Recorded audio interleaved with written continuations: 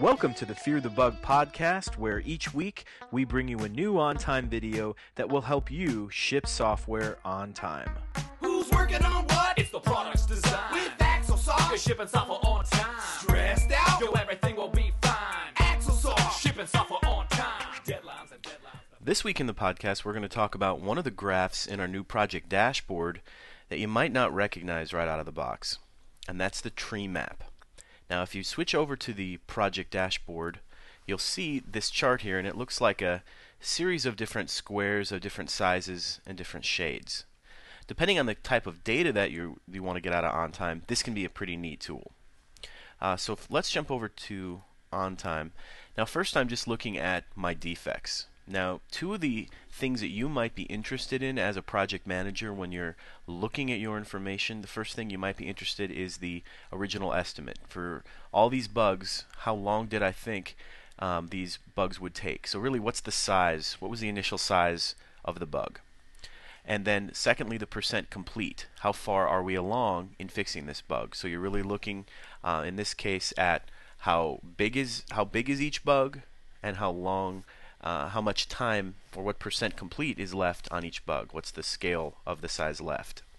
And so sometimes if you're just using the OnTime interface, trying to get a good idea for where your problem areas are may not be easy. I mean, we can sort by original estimate, and I can do a descending sort here. So I can go to the top of my list and I can see that here are my items that are bigger, but then of these items, when I look over at percent complete, I may say, well, these ones are done, so they're big, but I don't need to worry about them because they're finished. So I'd like a way to be able to analyze really both of these items and figure out which items are complete, are not complete, and are big in scope. And so that's what the tree map graph does for us.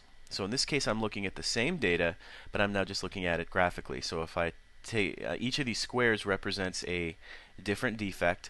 The size of the square represents that original scope. How big did we originally think that bug was going to be in terms of size of number of hours to knock it out?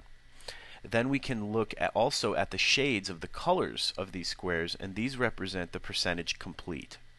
So any items that's this dark blue color, these are 100% finished, and any of the white ones haven't been touched yet. So just with a glance of this tree map, I can see that defects 89 and probably 96 and 100, that these three items are going to be my big problem areas. These are the defects I need to work on right now. So if we say 89 and 96, if we jump back to OnTime now, back to defects here, I could probably just sort by percent complete and go to the top here, the items that haven't really been fixed. You can see here that 89 and 96 are both here. These items don't have very much completed on them, and they're definitely the two highest in terms of the original estimate. And that's a lot easier to see from this tree map than it is from the data. So we could do another test, and I could also jump over to features. And from features, I could do the same thing. I've got original estimate and percent complete, and I could sort by the original estimate, and I could go to the top here. I could shoot down to the bottom. So here's the items that are big in scope.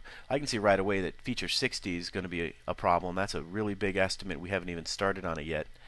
But again, if I wanted to see that on the dashboard, I can use the same chart. All I have to do is jump to filters and switch the item type to features.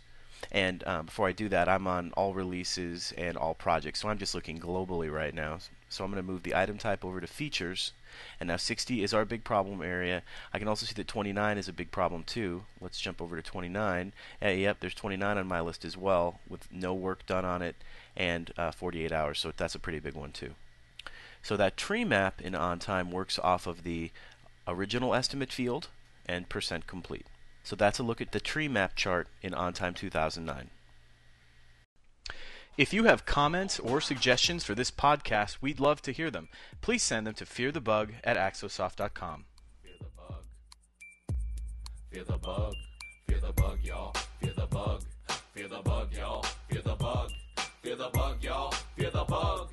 Fear the bug. Who's working on what? It's the product's design. With AxleSoft. We're shipping software on